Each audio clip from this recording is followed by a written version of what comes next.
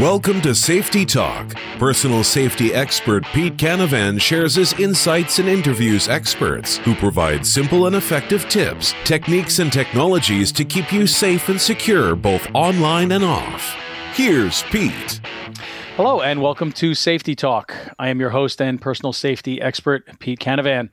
I'm joined by my colleague, branding and social media expert, Neil Haley. How are you today, Neil? I'm doing okay. You want to know what I'm watching on Netflix? Just kidding. You don't want to know what I'm watching on Netflix yet? No. I finished a couple things, but yeah, I'm doing great. With everything you do, I don't know how you find time to watch TV, man. I barely have time to watch. No, I watch it on the computer and I'm doing my work. It keeps me around late nights, get things done so I don't fall asleep. So, multitasking. Exactly. Well, I guess that's considered multitasking because you're used to things in the background and be able to work, but other things, nah. But, oh well. Hey, that's all right. So what we start off with, taking things down a little bit because, we always talk about some current safety news. And unfortunately, we had another shooting. It's amazing at a synagogue or a church rather in California.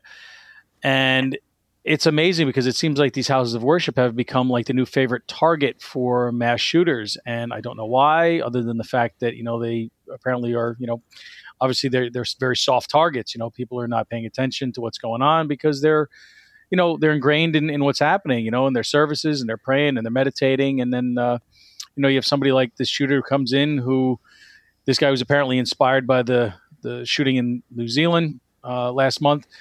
And it is just senseless hate and the lack of feeling and empathy and the mental illness that, really contributes to these horrible, horrible tragedies. And we can only, hope that we get better about identifying those who seek to perpetrate these, atrocities. And over the last couple of weeks on this show, we had people who I interviewed that were behavioral analysis and also artificial intelligence experts. So if you haven't listened to those interviews, go back and listen to the last couple of episodes because it was very interesting in terms of what is now able to be done and sort of determine the actions or the potential or possible future actions of an individual. And it's getting pretty scary with the accuracy that can happen. So it's very, very interesting. Now, our guest today is a longtime senior executive and the CEO of Technovation Solutions out of Las Vegas, Nevada, a company she started in 2013. And for the last 25 years, she has been specializing in business development and strategic partnerships. She has a full technology consulting firm and has been focused on bringing the best products and technologies to a wide variety of industries. And they've been focused on security, and that is why we have her on the show today. So we'll have to talk about that. But our guest today is Peg McGregor. And so welcome to Safety Talk, Peg. Well, thanks for having me. I appreciate it. Sure. We're so Absolutely, glad you're here. Yeah, definitely. And, anything, that can be done to improve personal safety or to get another perspective on something that's happening safety-wise or security-wise is what the show is all about. What we can do to improve someone's personal safety, what we can do to improve safety and security in the online world, in the offline world, and everywhere in between. And, of course, we also seek out the newest solutions. Now, you have clients across many different industry sectors, right? Hospitality and healthcare and education, government. And you basically work as a technology sort of general contractor creating businesses or partnerships for businesses, correct? Correct. That's exactly right. So we aggregate partners at the center, and they do a variety of different things, everything from front of house to back of house. Obviously, our security and safety tends to be more back of house, but certainly all across the board. Well, absolutely. It's one of the changed, things, hasn't it, Pete? It's gone unbelievable when you're talking about safety and security, the nuances of this process and the kind of things that need to be done now today than 20 years ago. I remember when CCTV cameras came out and everyone was saying, oh, there's just something, but now it's just like mind blowing in so many ways. Technology is just evolving in every possible, place. And, one of the things that is unfortunately important today is that we have to deal with these new threats that come into public spaces. And then, we have companies like, Peg's Technovation that offers a variety of different technology solutions, right? Because you deal with facial recognition and biometrics and panic buttons, et cetera, correct? Right. We deal with it across the board. We deal with mapping technologies that actually 3D map a property. So we can actually see the property, all the floors in the property. With Bluetooth beaconing, we're actually able to locate specific people and determine whether they're safe or not safe. It's really amazing what's happened in the last 5 to 10 years around that. Video management systems are sort of a hub for a lot of it, but certainly not the end all of security at this point. What about mass notification systems? Are you seeing that as more of sort of like a hub where a lot of these things are starting to sort of integrate with mass notification? Yeah, that's become a really huge issue, right? So most of the properties that we deal with, the healthcare institutions that we deal with and so on have, a variety of different standard operating procedures and incident reporting procedures and that sort of thing. What happens, though, in the middle of a crisis is everybody is really worked up. They're really concerned. They're trying to get to local first responders. They're trying to get to staff. They're trying to get to the public, whatever the case may be. And without those mass communication systems and a really well-defined crisis management system or incident management system, those things fall apart really, really quickly in an incident. So I'm seeing what's happening when you're talking about all these different security devices and technology, that you need to have the best integration system that integrates all those things into one, being able to manage it in one fell swoop, providing all these different things in a way that's easy for the end user in so many ways. The way it's exactly. So, and you need that not only in terms of the front end part of an incident when an incident occurs, right, but also on the back end, right? Correct. So you be able to pull all of those different pieces together from the video management system, from whatever mapping you're doing, all of that sort of stuff together so that you can actually build the forensic files you need to be able to report back to law enforcement, but report back to insurance companies, whatever the case may be. And without getting that integration effectively, you tend to have some real issues.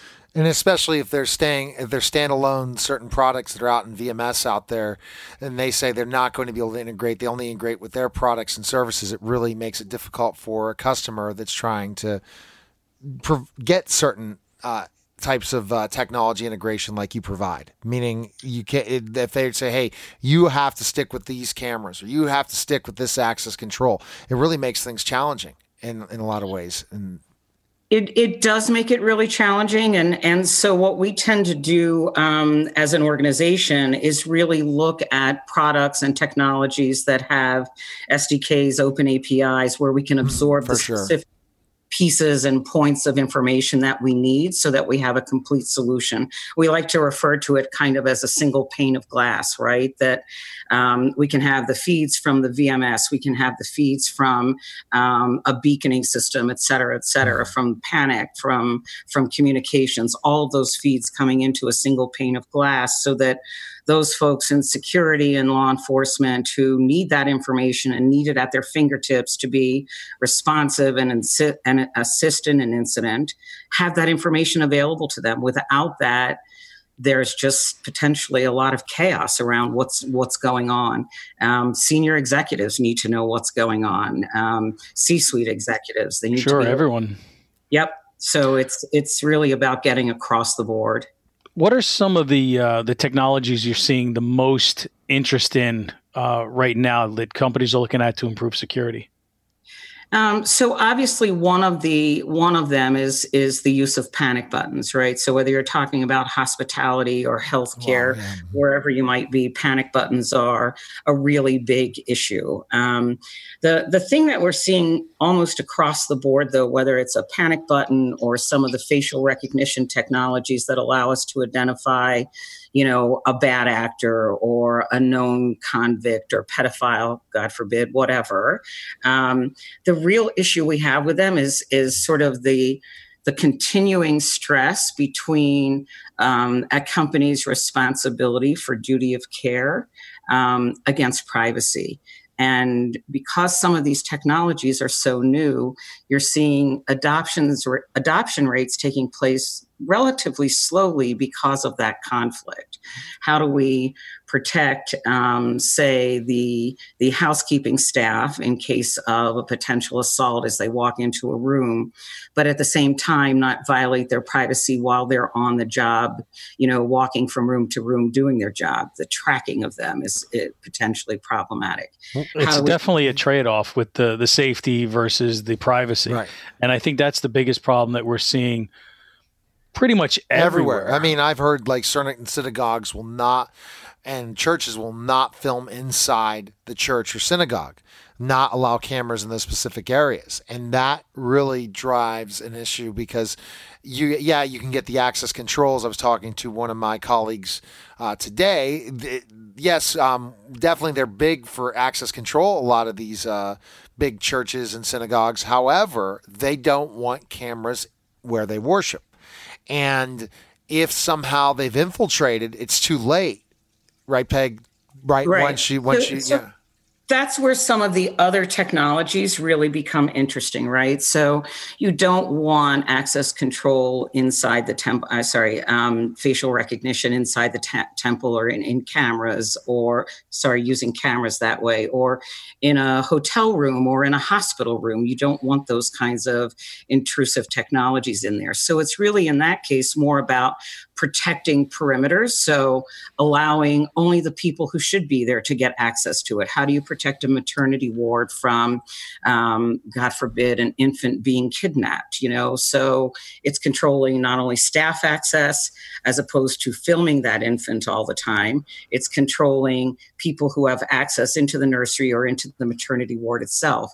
It's controlling people who are allowed to walk into the synagogue. If they're somebody who's known to be a convict who has had violent acts in their history, that's somebody that we can recognize with an integration with a local police department or various police departments. Definitely. And know that they're bad actors, and that should alert a security guard before that person even gets access to the temple. Exactly. Great point. There's other solutions out there that actually allow you on the perimeter to really set up what we call virtual perimeters and tripwires that allow you to, using a combination of things like facial recognition, known bad actors, when somebody's trying to climb a fence, we can actually detect that and know that somebody's climbed a fence, or the sound. Try to be proactive. Definitely. Right. So it's more about trying to come up with that fine line between violating privacy of an individual or the HIPAA rules and regulations against trying to be proactive and keep people out of areas that they shouldn't be in. I was just looking at some of the stuff around the VA for a job I was looking into, and they have all kinds of stuff. They want you to take all these sort of little training videos to make sure you understand fully and completely how seriously they take the privacy of the people that are working there, and how you have to handle that privacy and what you can and can't do with that information. And if you see information that you're not supposed to see, what are you supposed to do? And it's like, there are so many things that you have to be aware of today because of that exact point that you said, Peg, is that you have to find this fine line, but then you have all these other compliance issues like with HIPAA where you can't say certain things because it's violating somebody's privacy. But at the same time, it's like, well, if the expense is the safety and security, now what do you do? And so here's a classic example, right? So you could put facial recognition into a school and hopefully prevent kids who have been expelled and are on a tear and want to do harm to somebody in the school out of the school. But are you really going to take the face of the picture of every child in that school and load it into a database? And if you do so, how are mom and dad going to feel about that? And yet mom and dad are probably posting soccer pictures of, little Johnny and Susie on their Facebook page. Yes. So that balancing act is a really tricky one. And it makes it such a challenge because the fact that you talked about the amount of time, you're depending on the end user, how much time they want to put into all the technology that can be provided. It's not worthwhile for like a school district to put all these different bells and whistles into their security team if they're not going to implement them. If they're not going to use them, they don't have the team that can make sure that this comes through, make sure that they are getting all the pictures so that they can do facial rec, all these things. So that's the problem in a lot of ways, is what kind of security team, right? Well, and the problem goes a little bit deeper than that. It's not just in terms of the capability of the security team and the staff on-prem, but it's also, with technology. If you don't have adequate bandwidth, if you don't have Bluetooth beacons, if you don't have good internet coverage, the greatest technology in the world isn't going to help you because it's not going to work effectively, right? So there's a whole series of things that you have to look at. Having said that, there's some really nice new sort of, I would call them low tech capabilities for schools around locks that have been patented that allow you to lock a door from the inside and lock down yourself and children in place to hopefully protect against an active shooter environment, things of like that. Those things that slide into the door and lock the door so it can't be opened. Correct. They're incredible, simple, but very effective and cheap. Exactly, and manufactured in such a way that even if you're in a first grade class, a child could do it. Let's say a teacher's been injured and they slam the door shut based on instruction, and they could actually lock this door from the inside instead of a teacher having to go outside, lock the door and yank it shut, right? So it's a simple process. So you kind of have to evaluate the environment and the ability of that environment to manage, technology, and then sort of build that process up for them. Now, you were talking about we were talking about panic buttons a little bit, and then I want to talk a little bit more about those because they are a great resource if you have access to them and ready access to them. What are your thoughts regarding the legislation that surrounds them? So I think the reason for the legislation was all really rational, right? There are any number of incidents at any given point in time in a hotel room, in a hospital environment. You have a drug addict walking into an ER hoping that, because the last ER wouldn't give them their dose of opioids, they can get it here. When they don't get it, they start threatening staff. They threaten people in the waiting room. It's really great if if a nurse or a physician has a little panic button in their pocket, or the housekeeper has a panic button in their pocket, can push it. Depending on the technology, you can probably locate that person within a meter. If the person is assaulted and starting to be dragged away, you can still keep track of where they are. So I think there's real upside to it. Again, there's some union issues around it in terms of, can you actually track that person all the time, which is why some of the panic button technologies now don't activate from a tracking perspective until the panic button is pushed. Yeah, one of the companies that I'm doing some work with that was down at ISC West with us, Neil and I are both there, is a company called Safeguard.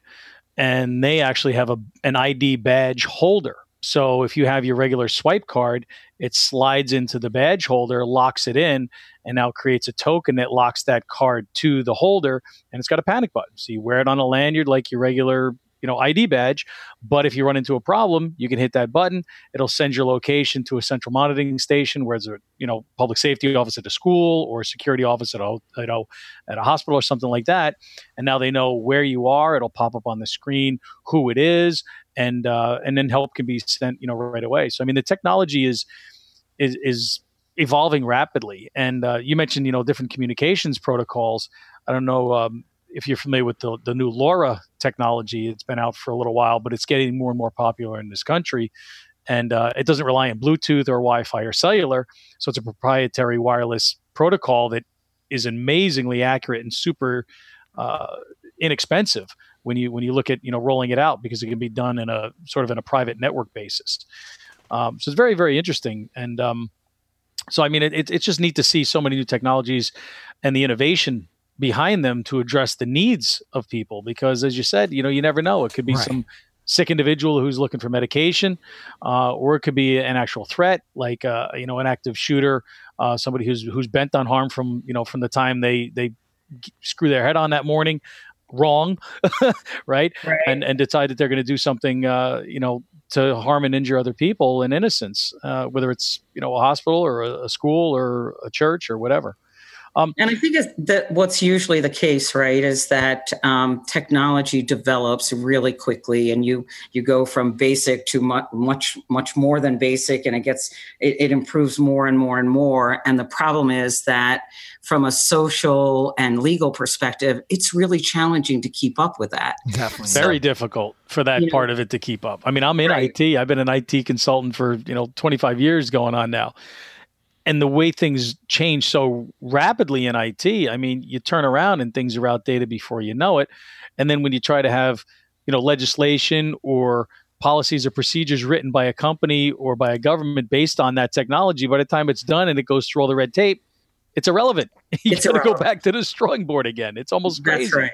So those are the challenges that we seem to really run into on a regular basis, right? Especially with facial recognition. Right. Because now you're knowing who that person is. You've got it in the database. How are you encrypting that? Right. How are you protecting it, et cetera, right? So it has all the same issues as any cybersecurity situation would be. One of the things you talked about is the difference between the hospitality security versus healthcare security. And I think I might know what that is, but maybe you could sort of explain it for the listeners who may not understand the difference, because they kind of sound the same.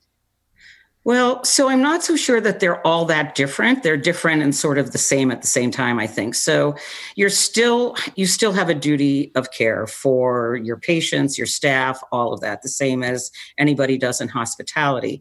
You're probably protecting against different types of things, right? So in a hospital environment, you need to be really active to be able to ensure that, God forbid, an infant isn't stolen out of, the maternity ward, or that your staff is not in an unprotected environment in an ER or something like that, or somebody doesn't walk in off the street and start going crazy in a lobby in a hospital. Not so different in a casino or in a hotel. Same sort of thing. They're all soft targets. A lot of the difference comes in terms of what you can integrate into and what kind of data you can pull from that, right? So think of it based on like HIPAA compliance type stuff. Right. And that's no different than, what you might say the gaming commission would say, you're allowed access to this, but not this, that kind of information. Or, in a more sort of marketing commercial environment where you're required to do opt-ins just because of the privacy component. And so in a lot of ways, all of that's the same. You're probably protecting for different types of incidents in a lot of cases. Now, when you talk about, let's say, putting it all together, how important is the right analytics for an end user to be able to really identify and go back? Archive, I'm sure, is really important, but think about just the analytics portion where you can look at specific things you want to monitor on a regular basis and look at reports, all those different things. How important are analytics in your opinion? Well, so I think it's critical, right? And now with AI being out there, being able to put predictive modeling on top of that kind of gives you a sense as a security director or a CISO, whatever the case may be. It gives you a sense of, there seems to be some real issues here. This is what's happened before, et cetera. So that capability is really critical, which is why we like to talk with clients about having that single pane, right? Being able to, and by pane, I don't mean hurt. Right. I mean pane of glass. Pane of glass, if you will.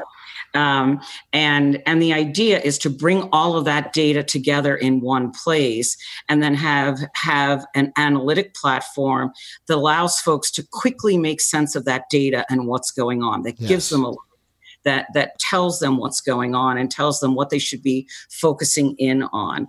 And then sort of the downstream part of that is actually being able to pull all of those different bits and pieces together to actually create the post-incident forensic file for analytic purposes internally to improve standard operating procedures, to improve responses, and then also to ensure that all of the things that were done were in fact according to plan, number one, and number two, that the folks who needed to be there got there when they needed to be there. So it's about pulling all of that analytics together, and it's a huge amount of data. If somebody's running through a hotel and shooting somebody up, you might have an hour of gosh knows how many different video frames, right? Yes, definitely. Together. So being able to cull that, put some artificial intelligence and predictive capabilities on top of that is really critical to the process. It's amazing what AI can do. And my interview last week, you should take a listen. It was pretty interesting what the woman was talking about, how they're able to so accurately now predict certain behaviors using this, because there's so many data points, and you just feed them into the computer, and the computer just comes back with these results that are saying, okay, based on all of this data, and every day that goes by, we're generating gobs and gobs of data, and you just keep feeding it into these models. So these models just keep getting better and better at predicting certain things. Unfortunately, they're not doing what they can at this point in time to stop an event, at least not yet.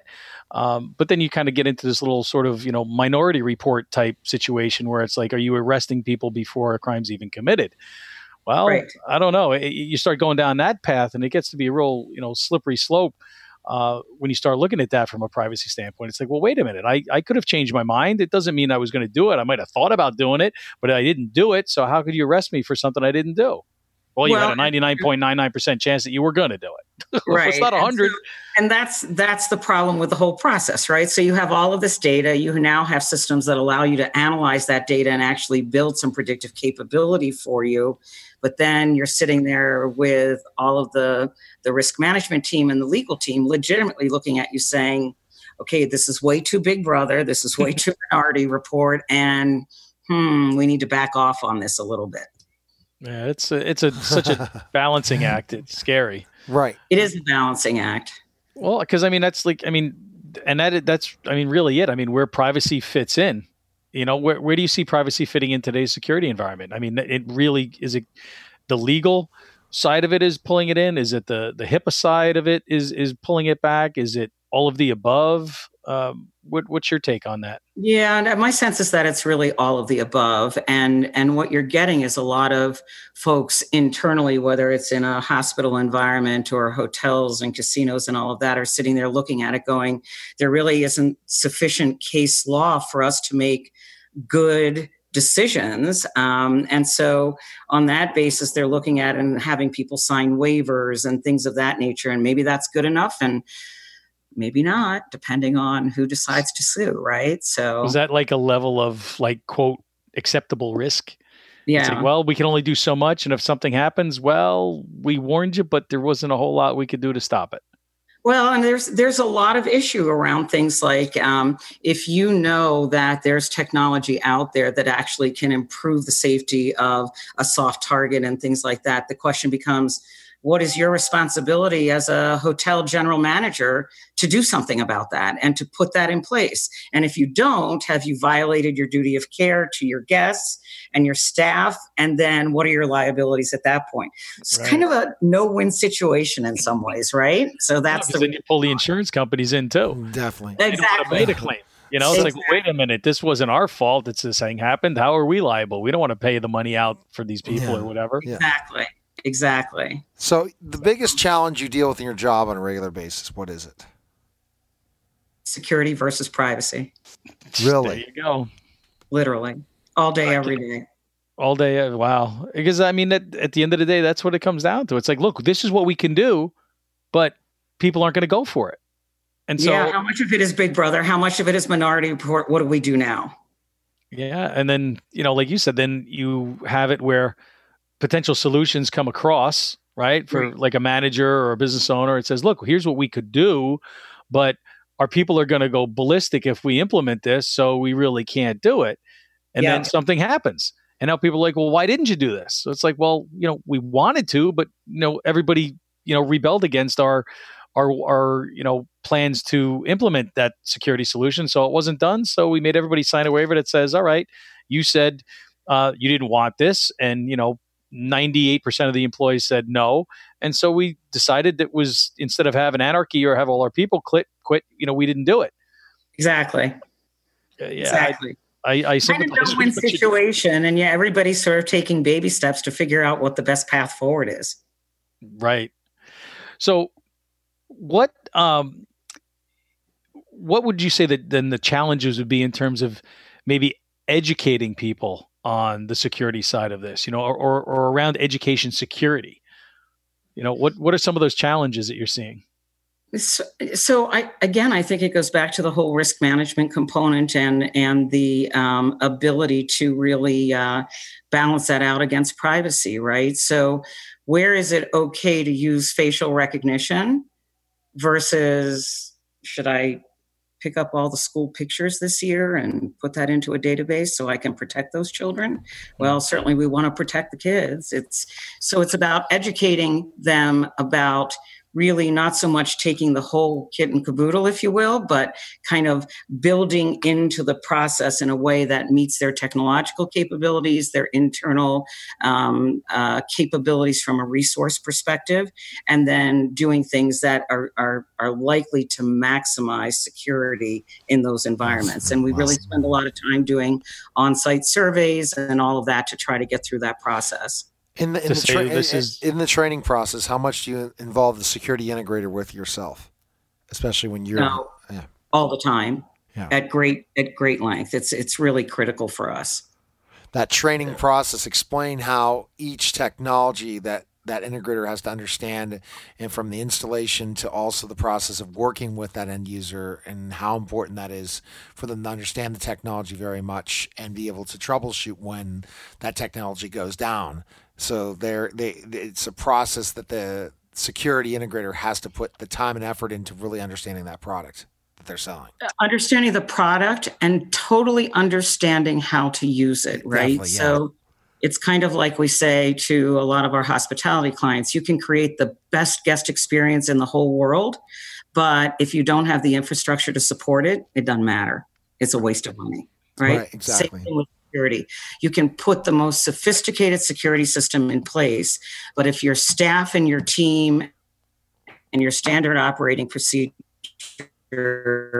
are subpar, doesn't matter how good the security system is, it's going to fail you. Or corporate culture. That as well. That's what we mean by staff enablement.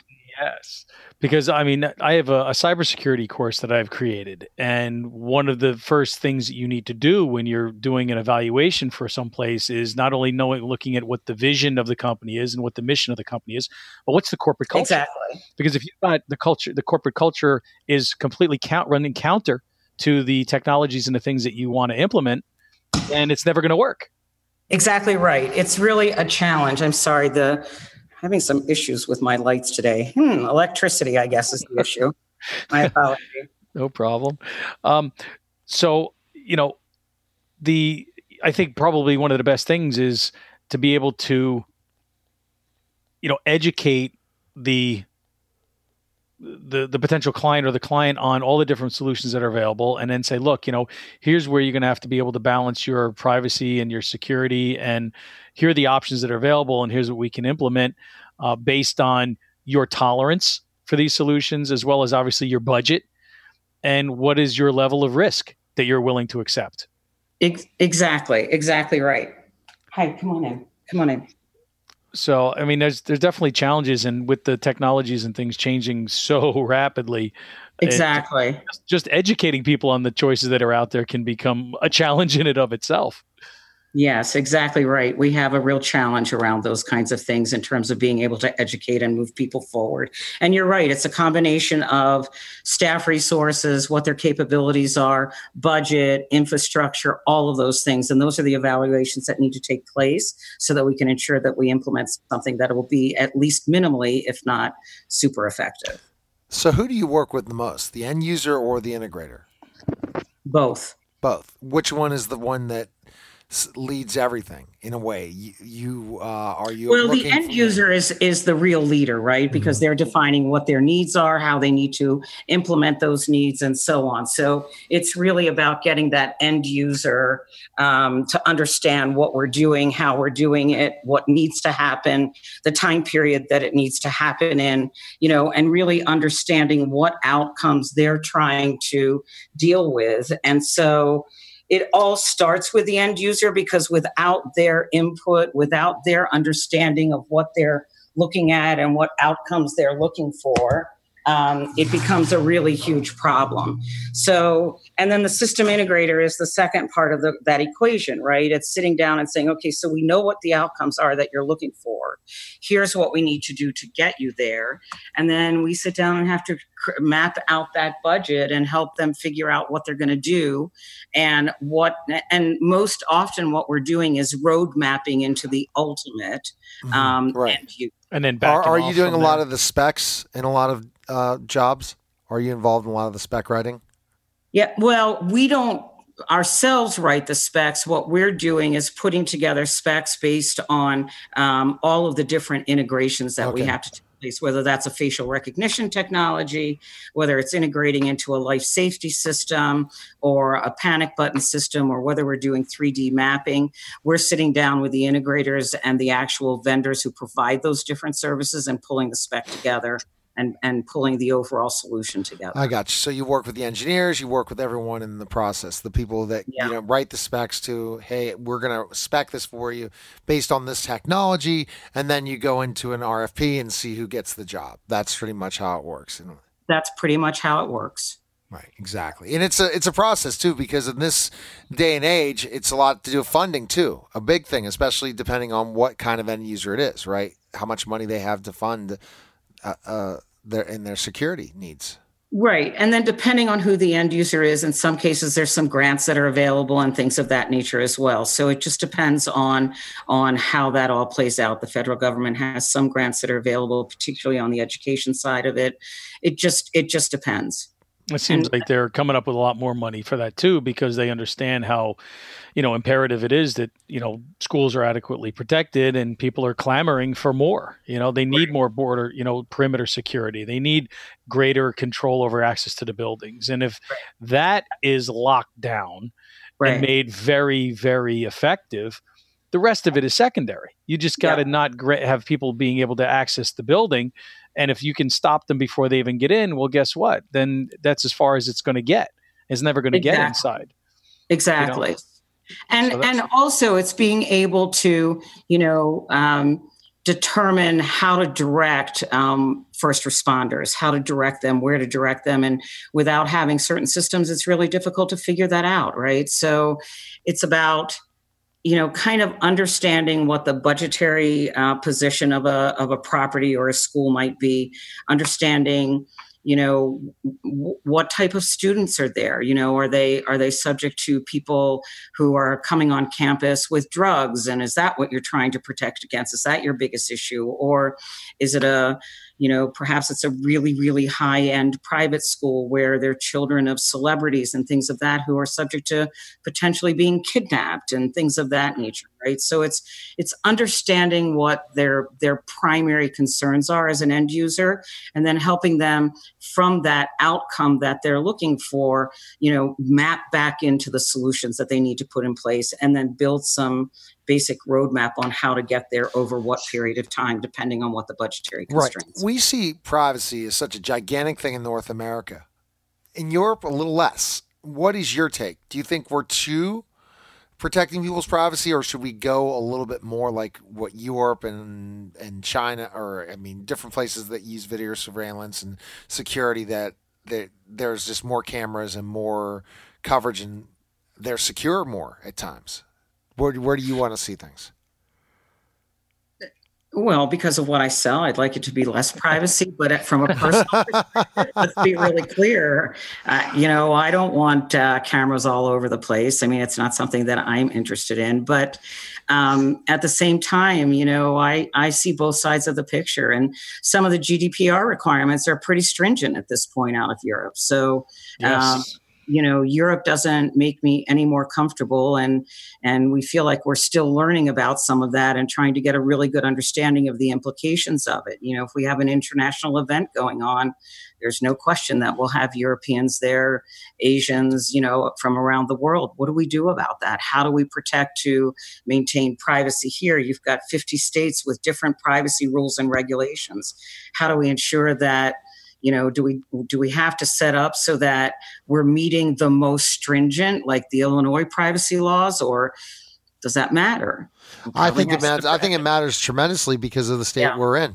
I do. And I mean, I think that, how we protected our football stadiums, that's why nothing's happened, because of the amount of security and the amount of just to get in, to enter the building.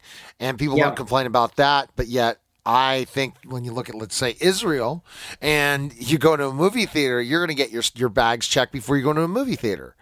Right. I think that we should at this point, because you never know what could happen and where the next terror attack's going to happen and when it's going to happen. So for companies that are listening to this, or people that, whether they own a company or they work for a company or they're just interested in improving the security, what would you say to those people as what would be an easy first step for them to take if they're looking to improve their security? That's a challenging question, right? Because I think it depends on who they are and what their issues are, right? So if kind of like the first step, like somebody's like, I don't know where to begin. There are so many things. There's so many technologies. I could spend a ton of money. I could spend a little money. I could go in this direction. I could go in that direction. I could have no privacy. I could have total privacy. So I'm putting myself in the shoes of somebody who would not know where to begin and would say to you, Peg, where should I start? And maybe that's kind of the best way to sort of formulate that question to you. So the way that we typically do that with a company is, and I don't mean to bring up our company about this, but we have all of these different systems up live and running at the center. And what we do is we walk folks through and we show them the different security technologies, the different, the single pane of glass, that kind of thing, the facial recognition capabilities. And we talk about those in different use cases. Typically what that does for the client is it gives them an overview in a sense that, well, I could start here and then I could go here, right? So every company might start at a different place because there's some companies that are using panic buttons already. They don't need our panic buttons. Right, so based on their budget and size and needs. Exactly. Sure. And so it really does depend on that. So a lot of our process is about bringing them in, showing them the range of possibilities, and then really sitting down and having a good conversation with them about, what are the things that keep you up at night as the GM of a property or as the CEO of a particular hospital or a hospital system? What are the things that worry you the most? So essentially education is getting them to identify their concerns and then educate them on the various solutions that are available based on what those needs are. Yeah. And I think it's as much about not just the education process, but once they get educated, we have so many people that come in that just look at us and say, wow, I had no idea you could do that, right? And so they really don't even have a good frame of reference of what's out there and where to start, right? So if they have no standard operating procedures that says when there's a fire, do this, then maybe that's where you need to start before you start putting all of these really sophisticated technology systems in place. Exactly. It starts at the beginning, what they need now. They're not ready for something larger. Some deployments need VMS. Others don't. They're just too small, or some might need really unbelievable analytics because of the amount of crime in their building. While others just need analytics or just need enough just to get by. It just all depends depending on each deployment. What is needed. That's exactly right. I mean, I don't think any two deployments are exactly the same, right? Right. Exactly. So what do you think, Peg, the next sort of big trend in security will be, or maybe is right now starting to emerge? So I think the real trend is really around this single pane, right, of glass, if you will. It's about pulling all of that data together and utilizing some of the AI technologies out there to make us smarter about what to do, when to do it, and how to do it, to make us to help us develop better standard operating procedures. And then surrounding all of that is the crisis communications mechanism, right? So I have a God God forbid, a terrible incident in a hotel, I want to know not only that the public is safe, and I want to be able to communicate with them effectively, hunker down in where you are. Everybody in this section of the building, move to this section of the building, whatever. I want to be able to communicate that to staff. I want to be able to get with the C-suite who are now alerted and know that they need to be around. I also want to know that staff that isn't on-prem, I want to know they're safe. I want to be able to inform them, don't come on-prem, stay where you are, et cetera. So being able to geofence around a particular location where your staff is likely to be living, being able to geofence that and get communications out to them without having to call every single one of them or text every single one of them, right? So that crisis mass communications capability. The mass notification is big. I think mass notification, and I think this concept of single pane of glass where you're pulling all of the information together. So you're talking workflows in certain ways, Peg, right? The building, they are. The workflows are important, and especially certain workflows that can be created based on the end user, that they can program based on the technology of that management system to be able to to say, okay, I want specifically these reports sent to my security guards every day or my security team. I want these specific archive technology and for me to be emailed or have a text message of that when this occurs. And it can be developed, not something where it's just one size fits all. That's not security at all. I don't think it is. I really don't think that is security. One size typically doesn't fit all for obvious reasons.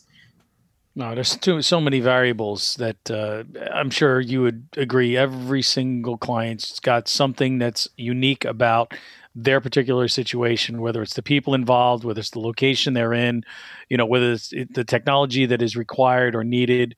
And there are so many different ones that are out there. I mean, I think people, education is very important. And if somebody just doesn't even know what's out there, I mean, going to one of these security shows is a fantastic way to educate themselves because they can just walk the show floor, like the show that was in Vegas we were at. There will be another one in, I believe it's in November at the Javits Center in New York City. And there are other smaller shows around, but it's a great place for people to go to just start to, see what the capabilities are that exist. Because technology advances so rapidly. I mean, drones were a big thing. I mean, well, geez, we're looking at drones that are taking out drones.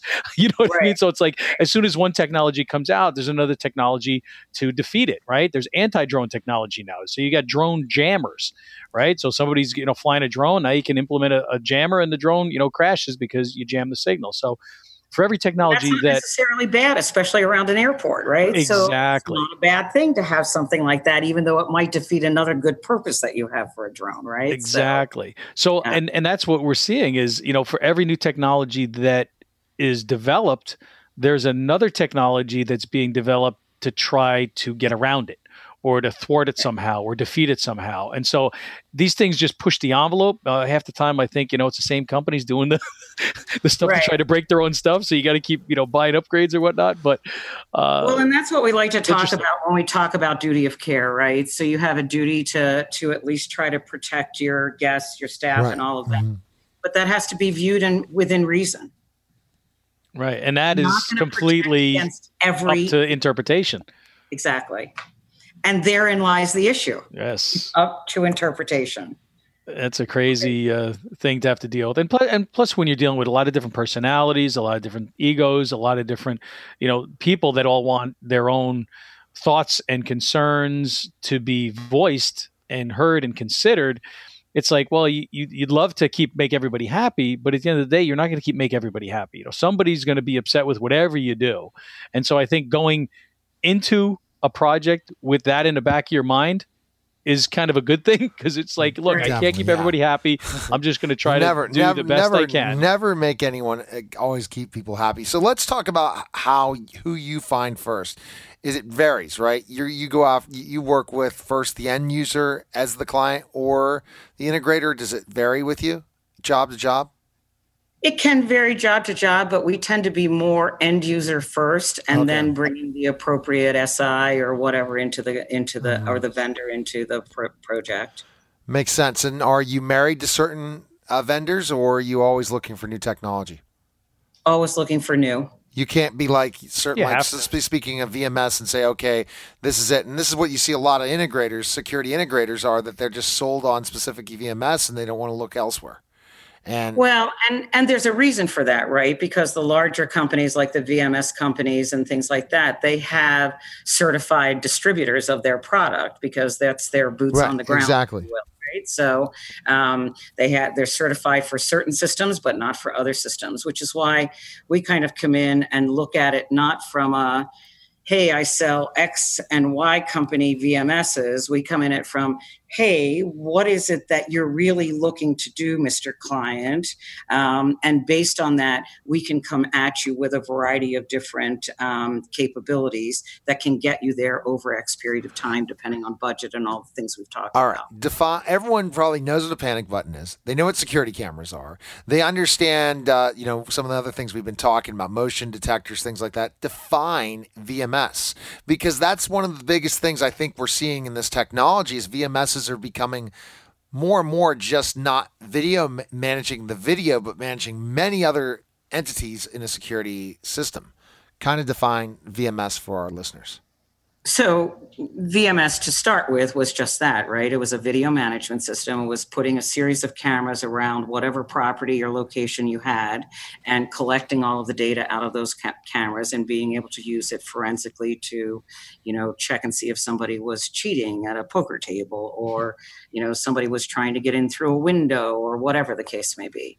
Now they sometimes form the hub for some of these systems, and all of these other new technologies are plugging into them, or they're plugging into other new technologies, right, so that you have broader capability than what you had before. A VMS typically wouldn't map a property. We have systems now that will actually go in and literally read all of the Bluetooth and wireless access point in a hotel or a hospital, whatever, and give us a 3D map of the property. We know exactly where everything is on that basis. It could plug into asset tracking devices, being able to know where a crash cart is, or being able to ensure that all of the computers aren't being ripped off and somebody's walking out of the building with them. So it goes well beyond that. And at this stage of the game, people are slowly looking at it saying that's VMS is a key component of what we need, but it's not exclusive to what we need. Well, now with the facial recognition, and you've got even gait analysis, the way people walk is being analyzed. And that's a crazy thing too. Are they happy? Are they sad? Are they awake? Not all of that kind of stuff, right? It's amazing that it's able to determine that in an instant, looking at the software that says, okay, this person's happy. Ooh, that person's angry. Boom, track them, see where they're going. What are they doing? Why? Is it because, they just spilled their coffee, or is it because, there's some other reason why they're mad, So yeah, exactly. It's a wild, and it's a really slippery slope, right? It's sort of the Wild West out there right now. Mm-hmm. And people are approaching it with a lot of trepidation, knowing that they have a responsibility to try to protect the guest and the staff, or the customer and their staff. Exactly. At the same time, knowing that they can't be too big brotherish, right? And I think that we're seeing that it's the bigger cities have already gotten into all these stuff you're talking about, but smaller entities in North America have not yet, and they have to. Don't you agree? In so many ways, they might have a good number of cameras or a good number of a security. They have to go to this direction just to make life easier for themselves than the time that's spent doing things that could be done automatically for them. A lot of it is going to be necessary just so that your first responders, the police department, the fire department, really has access to what they need access to. Yeah. They can respond effectively so that you don't have, a Parkland shooting incident where the police didn't know where anybody was or what was going on. Yeah. Right? If we had, right. There's so many incidents like that. Again, I don't know that I'm the final arbiter of what that line is between Big Brother and duty of care and violating privacy. I think that the people that have gone through this would be willing to give up some of their privacy to save their families' lives. And you never know when that's going to happen. Think of Connecticut. Think of just specifically. Well, I think with every incident that occurs, I think the tolerance of people to be willing to accept and to give up more of their privacy to be safer, that barometer continues to move a little bit more towards the side of, I want more security and I'm willing to give up, more privacy. Now, there'll come a point where people aren't going to want to move anymore. But I think every time that there's something that goes on, whether it's in a church, well, guess what? Everybody that goes to church every Sunday or synagogue or the mosque is saying, you know what? These things are happening more and more. We're willing now to accept more security and give up some more of our privacy to ensure that we're safe and that the people that are coming to worship here are safe. And so I think, unfortunately, and that's exactly what's happening, is they're willing to accept a little bit more and give up a little bit more because of what is happening on an almost daily basis. And it's scary and it's sad and it's frustrating and it's infuriating and it's all these other crazy, descriptive words that we can use, and many of them we can't say on the air because, of the way we really feel, because it becomes so emotional and we become so passionate about it, especially, people like ourselves that are involved in the safety and security industry. We want to, at the end of the day, every single company involved in safety and security wants the same thing. And that is to keep people safe, and that's to keep their assets secure. And people are also assets. So at the end of the day, that's what everybody wants to do. Exactly. How we get there is going to continue to change. We're going to see things move, and we're going to continue to see new, better technologies come out every single day. So, Peg, the issue is going to be how to protect from nefarious use of those technologies, right? And that's the whole other part of it, is hacking into them and protecting them and using them for nefarious uses. Right. I'll do a whole nother show on that. Yeah. Where can our listeners and those watching the video find more about you and your company and your services that you provide? On our website, www.technovationsolutions.com, and we're right here, just a few miles off the strip. So in Las Vegas. Yeah. So when they're in for a convention or a conference, we're always here. I wish I knew that a couple of weeks ago. We I do popped too. In if I had I'm some shocked. time. I'm shocked. I was there too. I cannot believe I thought that Pete hooked you up from ISC West. This is how much I pay attention. I just show up, and that's I guess. No, you've been booked on this show for probably 2 months. I never check. Yeah, it's at least 2 months. So I don't check.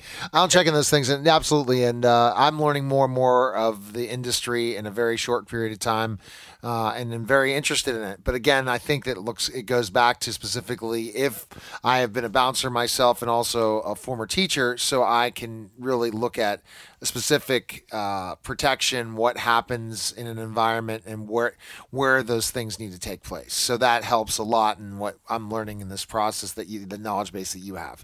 Because as a teacher, when you're in a classroom, you have to have classroom management, and you have to know what's going on exactly in that environment from the whole classroom of 30, 35 kids, and routines, procedures, different things like that. And I understand school layouts based on that. And then looking at some of my days a long time ago in security, just understanding specifically how we kept buildings as a bouncer and things like that. So it's very interesting to learn where this industry is going, and who knows with this facial recognition. Look how far it's come. I saw this one product that just blew me away. There was technology at ISC West, and I'm like, wow. And I said to one of my colleagues, I said, can we integrate this? Because he said, we're looking to do that. And I said, wow. Because ultimately, the more we can protect people, have the opportunity to protect people, and we see so much more and more, the security camera is the thing that saves or captures somebody that has committed a crime in some way. All right. So many of these technologies are becoming more and more integrated. So any last thoughts, Peg, for our listeners today? Next time you're in Vegas, you need to come join us.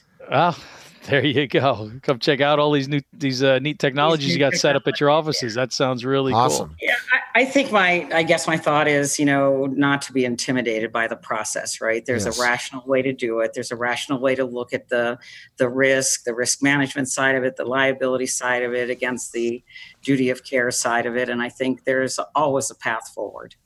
Perfect. Awesome. Perfect way to put it. So thank you so much for being on Safety Talk. And thanks to our listeners for tuning in. And you can always get more information at our website, safetytalkpodcast.com, past episodes, new episodes, and all kinds of safety news and information. So Any last words, Neil? And nothing. Should I tell you what I'm watching on Netflix? I'm always going to joke about that next. And no, no. I thought this was very informative. I'm glad I was asking questions to hopefully know the answers to them. And as I'm learning this industry, so again, that's what I do as a sponge, as a former teacher, and I guess I'm still an educator, and always will be an educator, learning the process of understanding what's happening in security today. And great guest, and thanks again for calling. Appreciate it. Thanks for having me. Appreciate it.